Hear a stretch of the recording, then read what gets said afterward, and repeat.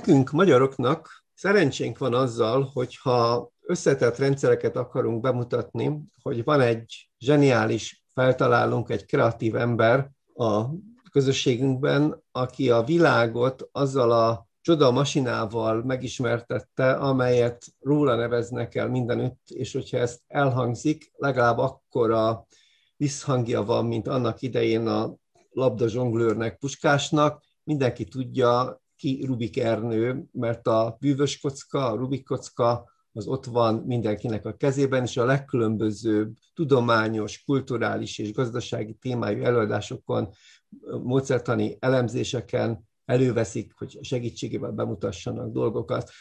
Mikor a vállalkozások fejlesztéséről mi action coachok magunk között beszélgetünk, mi is szívesen fordulunk ehhez a mintához, lévén, hogy amikor a sikeres vállalkozás fölépítéséhez kapcsolódó területeket próbáljuk elkülöníteni egymástól, akkor éppen 3 dimenzió mentén szoktunk erről a dologról beszélgetni.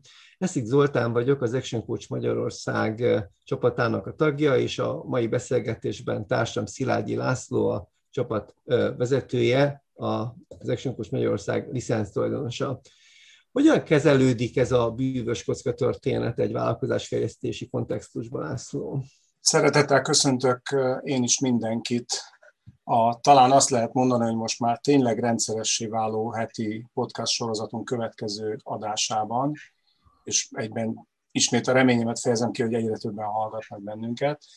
Igen, ez a bűvös kocka, ez egy nagyon érdekes dolog, hiszen valóban az egyik magyar védjeggyé vált a világban, és amikor ezeket a bűvös kocka kirakó világbajnokságokat rendezték még annak idején a 80-as évek derekán, akkor mindig büszkén húztuk ki magunkat.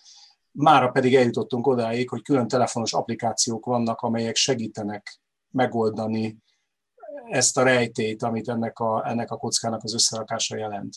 Ugyanilyen rejtély a vállalkozásfejlesztésnek a folyamata is, amelyet mi gyakorlatilag 3 dimenzió mentén képzelünk el, és ezek adják a kockának az egyes dimenzióit is. A mi esetünkben a rendszerek fejlesztése adja, ez lesz a mai beszélgetésünknek majd a szűkebben vett témája, és a másik 2 dimenzió mentén a jövedelmezőséget fejlesztő eszközök, illetve a vállalkozás fejlődésének a különböző szintjei jelentik. És ezt, hogyha így most egy ilyen rádióadásban kicsit nehezebben is lehet megjeleníteni, de úgy lehet vizualizálni, mint egy olyan kockát, amelynek nagyon sok pici kockából épül fel a teste, és amikor az üzlet feleinkkel, a bennünket bizalmukkal megtisztelő ügyfeleinkkel együtt dolgozunk, akkor üzletfejlesztési szakemberként az a feladatunk, hogy mindig az adott vállalkozás adott helyzetére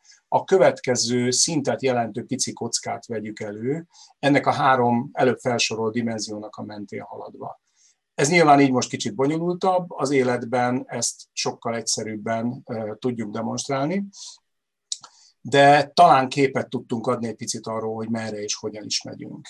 Azt mondtuk, hogy a mai napon a rendszerek építéséről fogunk beszélni, és hogy egy kicsit tovább bonyolítsuk a számmisztikát, akkor azt is el kell mondanunk, hogy ezt a rendszerépítést mi 4 fő területre koncentrálva tesszük meg. Melyek ezek a területek, Zoli? Sokféle módon lehet felosztani a vállalat, vagyis mondjam, egy vállalat rétegződését, milyen egymást átható felületek alkotják valójában azt, amit mi céges feladatoknak hívunk. Talán az elemezhetőség és az irányíthatóság szempontjából, annak érdekében, hogy minél hatékonyabbá tegyük ezt a dolgot, érdemes 4 specializációt külön tárgyalni. Ebből az első az mi a játék tétjét jelenti, tehát a pénzügyi folyamatoknak a közege. A második, ami egy szervezet létét egyáltalán teremti, vagy szervezetivé tudja tenni, ez pedig a kommunikációs folyamatok, és hát amire létrejött a vállalat, ugye ez a termelési és szolgáltatási profil gazdag megjelenítése, illetve hogy minden ilyen termelőszervezetet, céget, vállalkozást mi emberek hozunk létre, tehát az emberek közötti együttélésnek a irányítása, gondozása lehet a negyedik terület. Ez az a négy metszete a vállalati létnek, amelyik mind a maga módján más típusú figyelmet, más ritmusú beavatkozást, más típusú vezetői, tulajdonosi gondoskodást tud igényelni, vagy állál meg. Amit még ehhez hozzá kell tegyünk mindenképpen, mielőtt valaki megvádolna minket, hogy nagyon-nagyon sablonokban gondolkodunk a vállalkozásfejlesztéssel kapcsolatban, hogy ezeknek a területeknek, ezeknek a rendszereknek a fejlesztése folyamatosan zajlik, ugye a vállalkozás adott szintjének megfelelő mélységig és megfelelő kiterjedtséggel. Tehát azért is szoktuk használni ezt a háromdimenziós, sok pici kockából összeálló nagykocka vizuális elemet, mert talán ez fejezi ki a legjobban azt, hogy egy másik pici kockára van szüksége annak a vállalkozásnak, amely mondjuk a fejlettség dimenzió mentén már előre haladt, és megint másnak egy olyan vállalkozás, megint másik kockára van szükségünk egy olyan vállalkozás esetében, amelyik pedig a jövedelmezőségfejlesztő eszközök kiépítésénél még egészen az út elején tart. Hagy szakítsalak itt most egy pillanatra félbe azzal az emlékemmel, ami a Bűvös kocka alkotójának a önéletrajzi könyvéből származó élményem volt. Mekkora munkát jelentett Rubik Ernőnek megtalálni a kis kockaelemeket, amit te mondasz, hogy a kis kockákból tevődik össze a nagy kocka, összetartására és közös mozgására kellő rugalmassággal, de kellő elővel rendelkező megoldást, anyagot, valamit. Tehát az egy fontos mozzanat, hogy egy vállalat esetében sem lehet ezeket elszakítani egymástól, és nagyon nehezen képzelhető el, hogy szuper pénzügyi biztonsággal, szerencsétlen humán folyamatokkal hosszú ideig fönn tudna maradni egy vállalkozás, vagy fordítva. Tehát, hogy ezek az elemek mindig a növekedés útján integráltan, összekapcsolva fognak dolgozni, és a vállalat vezetői, döntéshozói, tulajdonosok nem fókuszálhatnak csak kizárólag az egyik területre, vagy kizárólag a másik területre. Igen, hát ezt nevezzük komplex vállalkozásfejlesztésnek, és talán elmondhatjuk itt azt is a kedves hallgatóinknak, hogy ez az egyik olyan fontos elem, amelynek segítségével igyekszünk magunkat megkülönböztetni a piacon egy-egy szűkebb területre koncentráló fejlesztési szakemberek szolgáltatásaitól. Tehát mi azt valljuk, hogy önmagában egy szervezetfejlesztés vagy egy értékesítési hálózatfejlesztés nem hozhatja meg a kívánt eredményt, hiszen hogyha az egy területen aránytalanul felfutó fejlődést a vállalatnak a többi része nem követi megfelelő sebességgel, akkor olyan belső turbulenciák alakulnak ki a vállalkozáson belül, amelyek azt eredményezik, hogy az egyik területen megnövekedett képesség vagy megnövekedett kapacitás az kihasználatlan marad, hiszen a követő, kiszolgáló, támogató területek nem tudják fölvenni vele a tempót.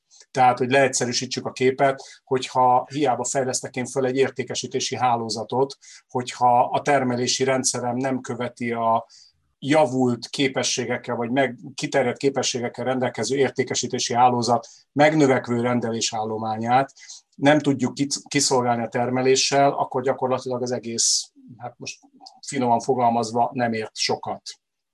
Azon túlmenőleg, hogy örök értéket adtunk azoknak a dolgozóknak, akik éppen akkor nálunk dolgoztak, és azt szabadon elvihetik magukkal bárhova. Tehát ez egy nagyon lényeges dolog, hogy ezért is kapcsolódnak ezek a területek ennyire szorosan egymáshoz, mert így tudjuk garantálni azt, hogy a vállalkozásnak a különböző részei azok ugyanúgy együtt fejlődnek egymással, mint ahogyan egy épülő ház esetében a falak nőnek ki a földből, tehát ritkán látunk olyat, amikor az északi oldalon már a harmadik emeletnek a sorait rakják téglából, míg a déli oldalán az épületnek még csak éppen az alap fölött van egy-két sornyi tégla. Tehát ugyanúgy, ahogy ott is fokozatosan haladnak egyre fölfelé, úgy azt gondolom, hogy így képileg ezt nagyon jól meg lehet jeleníteni egy vállalkozás fejlesztésének az esetében is. Nyurga gyermekünk serdülőkora idején eléggé aszimmetrikusan növekszik, van is vele gond elég. Tehát, hogy ez az a dolog, amire ugye vállalkozóként nem igazán vágyunk. Ha ezt a 4 réteget megpróbáljuk kicsit jobban átvilágítani, akkor nekem az az első érdekes felismerésem, hogy noha ugyan pénzről beszélünk, de a pénzügyi értelemben vett nagykorú vállalkozás valójában mégsem pénzben beszél, amikor pénzt használ kommunikációként. Hogy létezik ez, vagy hogyan működik ez a dolog? Ahogy haladunk előre az időben egyre jobban, úgy a pénz egyre inkább válik virtuálissá, és gyakorlatilag egyre ritkább azoknak az eseteknek a száma, amikor valóban, bár zárójelet nyitva, tudjuk, hogy a gazdaság szürkébb zónáiban azért rendszeresen előfordul, hogy vállalkozók kisebb-nagyobb pénzkötegekkel mennek végig, de hogy ezt félretegyük, manapság már a pénz és a pénzzel kapcsolatos különböző megjelenések azok számsorokban, riportokban, összefoglalókban nyernek testet, tehát nyilván mögé lehet képzelni azokat a pénzkupacokat, de azóta, amióta egy meghatározott összeg fölött már kötelező átutalással fizetni, és a készpénzforgalmat minél inkább igyekeznek száműzni a mindennapi gazdasági életből, így ez tényleg egyre inkább így van. Tehát a kérdés az, hogy a vállalkozásban, amikor a pénzügyi folyamatokról beszélünk, akkor ezeket a pénzügyi folyamatokat hogyan tudjuk megfelelő módon adatokkal leírni, úgy, hogy ezek az adatok ne csak a vállalkozásnak az éppen adott aktuális helyzetét tükrözzék a valóságnak megfelelően, hanem egyben érthető, áttekinthető módon tegyék azt olyan vállalkozók, olyan vállalkozás tulajdonosok számára, akik nem feltétlenül tanultak magasabb szintű pénzügyi ismereteket a tanulmányaik során. A pénz az jön, meg megy a vállalkozásban, azt ugye, amikor egy-egy állomáson a számonkérés vagy a visszatekintés lehetősége előttünk akár kényszerűen is fölmerül, akkor persze elmondjuk forintba is, de miközben a céges élet zajlik, aközben ezeket indikátoroknak lehet tekinteni, a siker vagy a sikertelenség indikátorainak, és ezért nagyon fontos, hogy a jelölt dolog, a termelési és szolgáltatási folyamat, az értékesítési teljesítmény és a jelölője, az ebből elérhető profit ne szakadjon el nagyon egymástól. Tehát, hogy arról szóljon a pénzügyi teljesítmény, amit a cég üzleti értelemben tényleg produkál, és ezért túlságosan el sem szakadhatnak egymástól a jelölt és a jelölő, tehát nem lehet olyan költségvetési projekciókat csinálni, amelyet nem tudunk alátámasztani tényleges működéshez kapcsolódó információkkal. Ezt azért miközben a pénzt mindannyian szeretjük, jobb, hogyha ezt magunk előtt látjuk. Piacon kereskedelmi tevékenységet folytató vállalkozások valamilyen szolgáltatást vagy terméket állítanak elő. Szintén egy nagyon fontos eleme ennek az egész területnek, és annak, hogy egyáltalán átláthatóvá tegyük. És ennek például az egyik kiváló megjelenítési módja az, hogyha ezt ciklusokban gondolkodva tesszük. A ciklusoknak minden szervezet, akár élő, vagy akár mesterségesen létrehozott szervezet esetében borzasztóan egy jelentőségük van. Gondoljuk csak a mindennapi rutinunkra az emberi szervezet esetében, vagy akár a háziállatok esetében az etetés, sétáltatás, stb. Gyakorlatilag ugyanígy van minden szervezet életében is, így a vállalati szervezetekre is igaz ez az előző állítás. Tehát akkor tud igazán jól működni egy ilyen rendszer, és akkor tudjuk valóban rendszerré tenni, hogyha meghatározott időhöz kötött körökben működik az egész. Ezek közül a körök közül, vagy ciklusok közül van, amelyik napi alapú, van, amelyik heti alapú, van, amelyik havi, nyilván vannak ennél hosszabb időszakok is, de ami egy bármilyen hosszúság esetén is a közös jellemzője ezeknek, hogy előre meghatározott időtartamokról beszélünk, amelyekhez a rendszer elemeinek igazodniuk kell tudni. Tehát ugyanúgy, ahogy áfa bevallást kell készíteni minden hónap 20-ára, ugyanúgy egy vállalkozás pénzügyi riportjának is el kell készülni egy hónapban egyszer, ugye az utolsó 10 napban, de ugyanígy a készletállománnyal kapcsolatos jelentések, vagy akár a napi, heti, havi értékesítési folyamatokat rögzítő adatok, ezek mind-mind ugyanebbe a körbe tartoznak, és Egy idő után érdekes módon, miután az ember az mindig alkalmazkodik a környezetéhez, egy idő után azt vehetjük észre magunkon, hogy hétfő reggel automatikusan nyúlunk a számítógép után, hogy megnézzük az előző heti összesített eredményeket, heti készpénzforgalmat, vagy hónap 20-a táján már kezdjen hiányérzetünk lenni azzal kapcsolatban, hogy az előző hónapról szóló teljes pénzügyi gazdasági összefoglaló riport még nincs a kezünkben, és ezért nem látjuk, hogy valójában mi is történt velünk az előző hónapban. Ugye ez egy nagyon nagy különbséget jelent ahhoz az egyébként eléggé elterjedt gyakorlathoz képest, amikor a könyvelőnk és néhány hónappal később osztja meg velünk az ezzel kapcsolatos információkat, ráadásul nem is ugyanilyen tartalommal. Tehát ez egy rendkívül fontos dolog, rendkívül nagy biztonságot ad, de ha már a biztonságnál tartunk, akkor van egy másik, a mai korban egyre inkább lényeges elem az eddig elmondottakkal kapcsolatban, hogyha ezek az adataink ezek rendelkezésre állnak, akkor egy időben legyenek megfelelő biztonságban is. Tehát ezek a miénk az adatok, és nem másnak kell, hogy rendelkezésre álljanak. Én egy másik részére helyeznék hangsúlyt ennek a pénzügyi üzleti ciklusokkal kapcsolatos szemléletmódnak, arra pedig, hogy nagyvállalati kultúrából érkező emberek számára természetes, bizonyos beidegződése ezekben a ritmusokban, a ciklusokban, és ez hiányzik a kis és közepes vállalkozók életéből. Tehát nagyon darálóként éljük meg kisvállalkozóként az életünket, rohanunk az ügyfelek után, rohanunk a munka után, és néha meg kéne állni, és ahhoz, hogy fejleszteni tudjunk egy cégen belül valamit, ahhoz bizonyos időtartamra, bizonyos előrelátásra, bizonyos levegővételre mindig szükség van. És én arra helyeznék nyomatékot, hogy egy ilyen céget átfogóan megváltoztatni képes beavatkozás érdemi legyen, ahhoz az egy hét kevés, még az egy hónap is kevés, tehát hogy lobbiznék annak érdekében, hogy lehetőleg minél több negyedéves projekció gazdagon álljon rendelkezésre a vállalatirányítók, cégtulajdonosok tarsójában, mert hogy minél több ilyen üzleti értelemben kivihető, kiordható mértékű vagy léptékű beavatkozást tervezünk, annál nagyobb köveket, annál stabilabb elemeket tudunk a vállalkozásunk felépítésében biztonsággal a hátunk mögött. Mindenképpen így van, ráadásul a nagyobb távlati célok azok, amelyekkel az én véleményem szerint a spirituális összetartozásnak az élményét azt fokozni lehet. Ugye ez majd a humán folyamatoknak a rendszerbeállításánál különleges jelentőséggel bír, de ugye a dolgozókat lázba lehet hozni mondjuk egy napi értékesítési céllal is,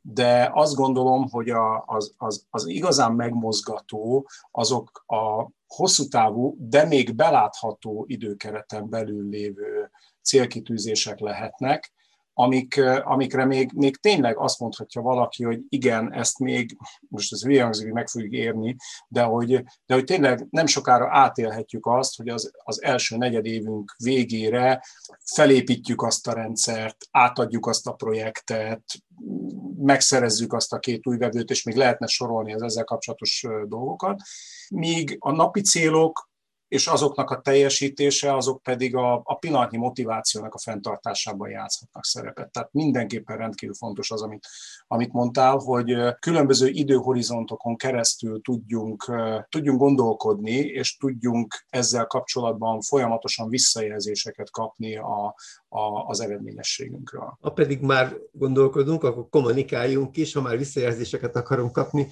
akkor ez történjen emberi szóval, tehát hogy valójában nem nélkülözheti a vállalat a sikeres, jól felépített kommunikációs folyamatokat sem. Tehát arra külön oda kell figyelnünk, hogy nem tudnak gondolatolvasóként működni a kollégáink, nem működik telepátiával egy modern gazdasági szervezet, hanem bizony az emberek akkor teljesítenek valamit, hogyha elmondták nekik. Egész pontosan azt szoktuk mondani, hogy az emberek valójában 4 feltétel együttes állás esetén teszik meg azt, amit mi vezetőként, tulajdonosként elvárunk tőlük. Az egyik az, hogy legyen nekik elmondva, a másik, hogy legyen nekik ez megtanítva, a harmadik, hogy legyenek erre képesek, a negyedik pedig, hogy legyenek motiváltak erre a dologra. Ez a humán folyamat és a kommunikációs folyamat jutalma, amikor egy jól motivált, kellően fölkészített, erre megfelelően alkalmassá tett munkatársunk helytáll helyettünk a cég működésének adott területén. Sokféle kommunikációs kihívás van olyan emberek előtt, akik nyitottak voltak arra korábban, hogy létrehozzanak egy vállalkozást, és ebben másokat foglalkoztassanak. Ez a kommunikáció kell, hogy kifelé irányuljon a céggel szemben. Különleges, hogy fogalmazzak, ilyen külső kommunikációs kihívás volt mostanában a krízis kommunikáció. Hogyan lehet erről a dologról így utólag most már a zűr elmúltával, vagy lehet, hogy még erről nem is beszélhetünk, de egyáltalán mit jelent az, hogy kritikus üzeneteket is külvilággal esetleg meg kell osztanunk? Mekkora rázúság ez? Te élelmiszeripari tapasztalatokkal is rendelkezel, ott ugye többször előfordulhat az, hogy esetleg valami pottyan a levesbe, vagy nem tudom, valami nem úgy működik, megromlik, vagy valahol nem vigyáznak a szavatosságra. Hogyan kell egy ilyen helyzetben működni kommunikátorként? Hát ez a kérdéskör azt gondolom, hogy önmagában megérne, lehet, hogy nem is egy podcastot, hanem egy egész podcast sorozatot, mert egyrészt annyira szertágazó, másrészt meg annyira érzékeny ez a téma. Pont a minőséggel kapcsolatos termék visszahívások esetén, hiszen ott két dolognak kell tudni egyszerre megfelelni, ami már önmagában nagyon paradox módon hangzik. Egyik oldalról tájékoztatni kell a bekövetkező kellemetlenségről mindazokat, akiket ez érint, de úgy, hogy a hosszú távú bizalmát ne veszítse el az adott termékben, vagy márkában, vagy szolgáltatásban. Ez borzasztóan nehéz, hiszen nekem van egy, mondhatom, hogy kedvenc, mert egyetlen apósom, aki valamikor a 80-as években elkövette azt a hibát akkor az ő állítása szerint, hogy vette egy Skoda márkájú autót, amivel rengeteg problémája volt. És ez az élmény annyira benne maradt, ez a negatív élmény, hogy azóta sem hajlandó Skodát venni, pedig mindannyian tudjuk, hogy ez a Skoda, ez már csak a nevében kapcsolódik ahhoz a régi Skodához. De ezzel együtt akkor benne ez így lerakódott. Na most kellemetlen élménnyel találta magát szembe, ugyanígy, hogyha egy ilyen krízissel kapcsolatos bármilyen kommunikáció kikerül, akkor ez hasonló lenyomatot hagyhat az addig esetleg bizalommal a márka felé forduló vásárlóban, és akkor ez egy tényleg beláthatatlan következményekkel járó cunamit is elindíthat akár.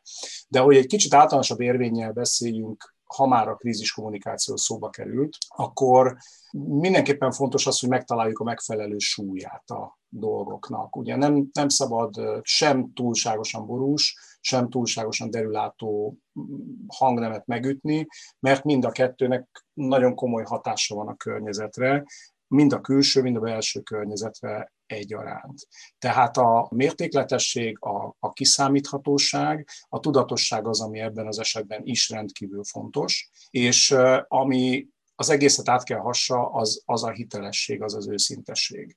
Tehát nagyon sokan keverednek bele abba a hibába, hogy amikor valami vaj van a fülük mögött, akkor megpróbálnak valamiféle vagy külső körülményre, vagy véletlenre hivatkozni, vagy egész egyszerűen csak az ártatlanságukat, vagy az érintettségüket igyekeznek,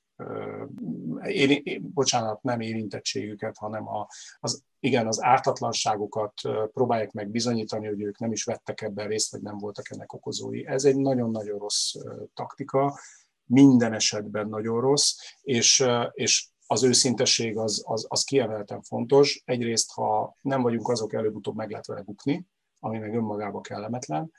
A másik fele pedig az, hogy minden egyes olyan kommunikációs elemmel, ami nem a valóságra épül, csak a körülöttünk lévő helyzetet bonyolítjuk túl, és annak előbb-utóbb egyébként, szóval nem véletlenül van az a mondás, hogy a hazug embert előbb utolérik, mint a sánta kutyát, mert valóban ezeknek a nem valóság alapú kommunikációs megoldásoknak mindig az a velejárója, hogy egyre mélyebb és mélyebb gödörbe sodorjuk magunkat, ahonnan mind nehezebb lesz kimászni.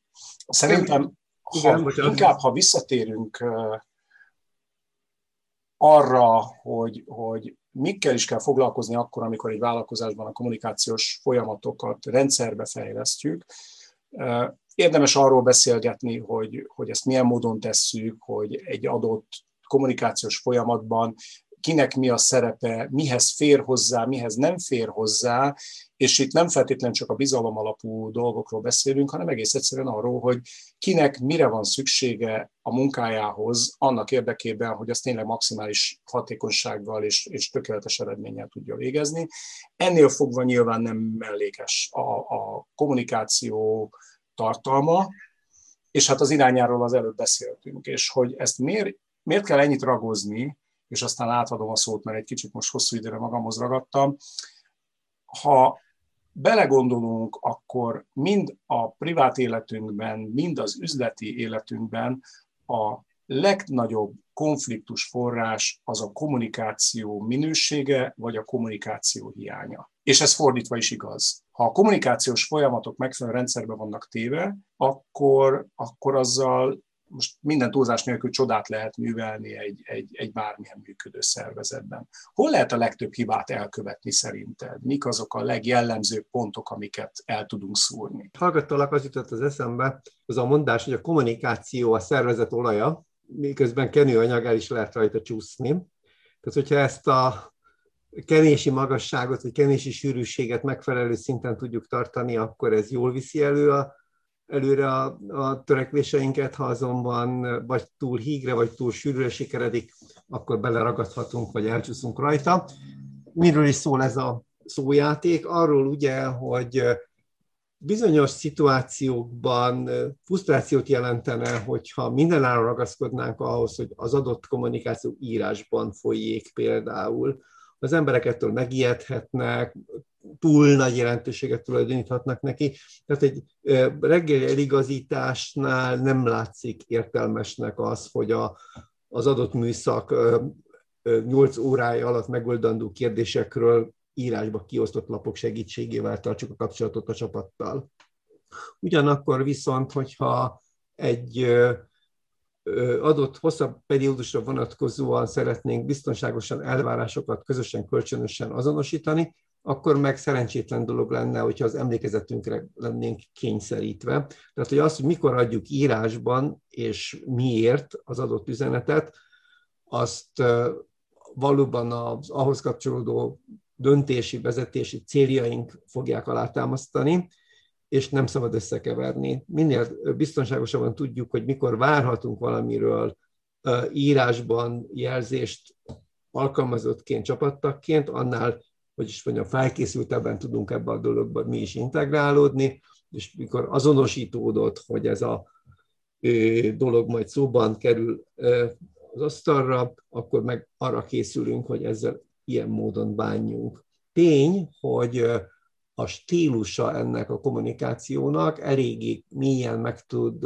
határozni munkai közérzetet, teljesítményvisszatartásra vagy teljesítményberuházásra való hajlandóságot. Tehát emberként várjuk és használjuk a kommunikációt. Az a vezető, aki ezzel fukarkodik, azzal a saját potenciáját, saját teljesítő potenciáját csökkenti magának is, mint vezetőnek és a saját vállalkozásának is. A mai napon a szisztematizálás előre meghirdetett 4 területéből 2 megvitatására jutott időnk. Bízom benne, hogy érdekesnek találtátok az itt elhangzott gondolatokat, és velünk tartotok a következő héten a következő 2 terület feltárásában is. Szerintem nem lesz kevésbé izgalmas az sem, amikor a teljesítés, szolgáltatás folyamatával kapcsolatos kérdésekről beszélgetünk, és hogy a végén csattanjon az ostor, utoljára hagytuk a talán legizgalmasabb területet, a humán folyamatokkal kapcsolatos fejlesztő, rendszerépítő tevékenységet is. Úgyhogy várunk benneteket szeretettel vissza az Action Coach Magyarország podcastjára 1 hét múlva. Reméljük, minél többen eljöttök. Hadd említsek meg egy befektetést nem igénylő, legalábbis pénzbeli befektetést nem igénylő, rövidesen sorra kerülő programot. Nevezetesen az Action Coach Magyarország vállalkozói mesterképző programjának az első napját, amelyet éppen azért hirdetünk meg ingyenesen az érdeklődők számára, hogy képet kaphassanak mindarról, ami a vállalkozásoknak a fejlesztését elősegítő eszköztárban az Action Coach Magyarország rendelkezésére áll, és ezért mindenkit arra biztatok, hogy a honlapunkon megtalálható rendszernapra regisztráljon be, hangsúlyozom, ingyenesen, és várunk minél több érdeklődőt szeretettel majd az egyébként online csatornán megrendezésre kerülő rendezvényre. Köszönöm szépen a figyelmet! Szerbusztok, minden jót!